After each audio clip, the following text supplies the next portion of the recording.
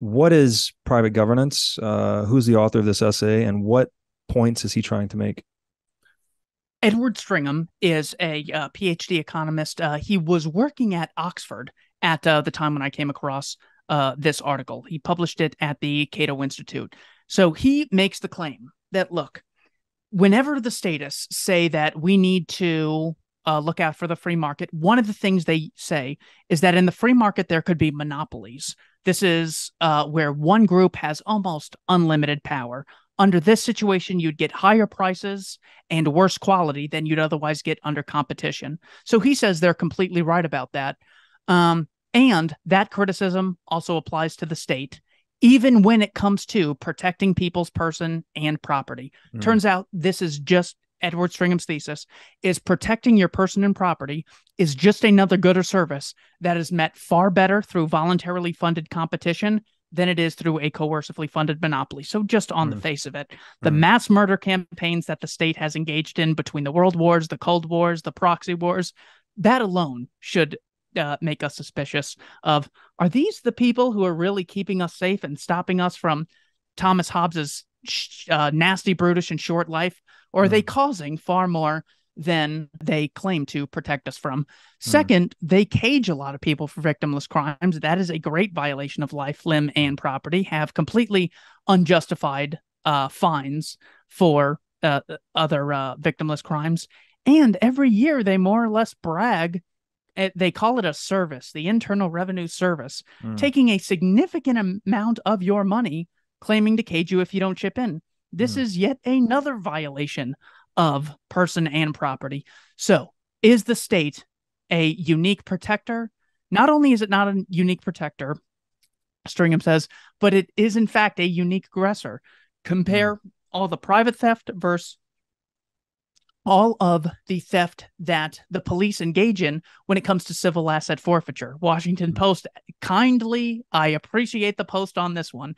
They said that civil asset forfeiture has actually exceeded private burglaries. So just on that mm, alone, forget about the fact that the state taxes coercively collects trillions of dollars through tariffs and everything else, and then has a monopoly printing press for whatever money they can confiscate. He mhm, goes, these are blatant examples of the violation of the thing the state claims to protect. He goes, okay, so we got the principle down. Monopoly bad, competition good, voluntarism good, coercion bad. So the first thing that people say is, well, how would this work hypothetically? And he goes, well, hypothetically, you could have organizations that compete against each other and provide security in exchange for money. And the reason they wouldn't necessarily go to war is when you have to bear the cost of violent conflict, you, mm, you're much less likely to engage in it. mm, So you're much more likely to come to some sort of agreement. And we mm. do see this with competitors. Can competitors cooperate? It sounds like a contradiction to the those ignorant of economics. However, if you have a phone from T-Mobile and I have one from Verizon, we're actually able to cooperate. Mhm, When MV7 Sure makes this doesn't make the same Dell computer, turns out Dell and MV7 Sure cooperate mhm, with CenturyLink uh, internet providers and this brother printer. All of these competitors are actually engaged in cooperation because it mm, actually helps things out. Someone with a Gmail can send an email to someone with Proton Mail because competitors even have an incentive to cooperate with each other. Same with insurance companies. mm, Discount tires go on to both Ford and Hondas and everything else. mm, So theoretically, they can cooperate. But Stringham says actually the case is far better than that.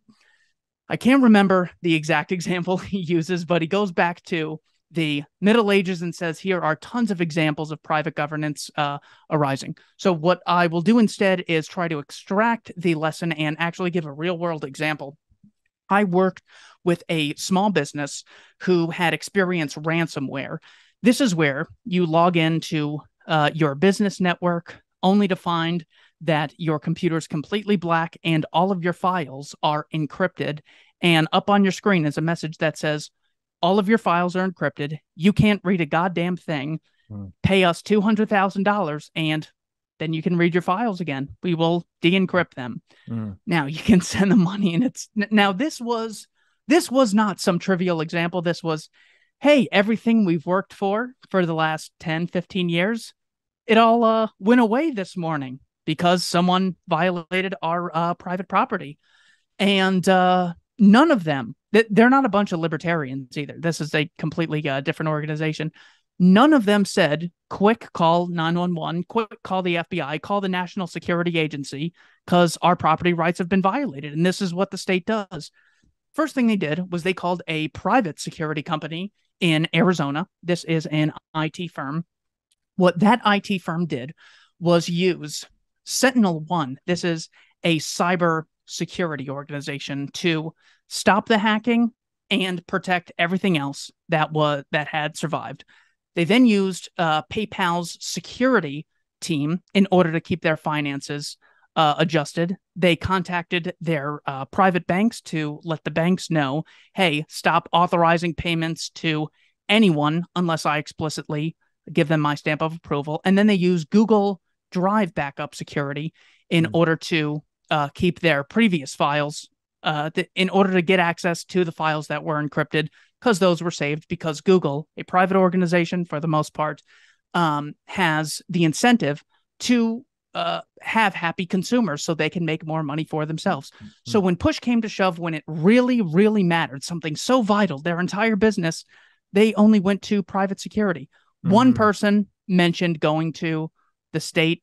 He wants the computer to be, investigated. But literally the complete opposite of what we're always told. Well, if you're ever in danger, call the government. Right. It's like no one really thought that the state would be the most effective approach. They don't have the knowledge or the incentives to create products or services that are really desirable. So it turns out protecting your person and property is a good or service just like anything else, and should be achieved through voluntarily funded competition as opposed to a coercively funded monopoly. Tons of those real world examples all around us. I went to the Slipknot concert.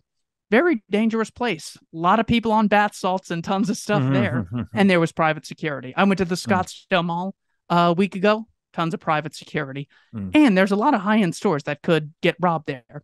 Private security made me feel safe. Every time I go to a Diamondbacks game, private security all around.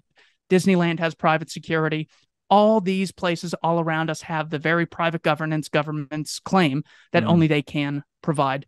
That's the great lesson from Edward Stringham's essay. Yeah, it just, again, from the libertarian standpoint, it's like any product or service that's provided by a private market actor tends to be lower cost and higher quality than anything provided by a government agency. And it just seems to be a matter of incentives, right?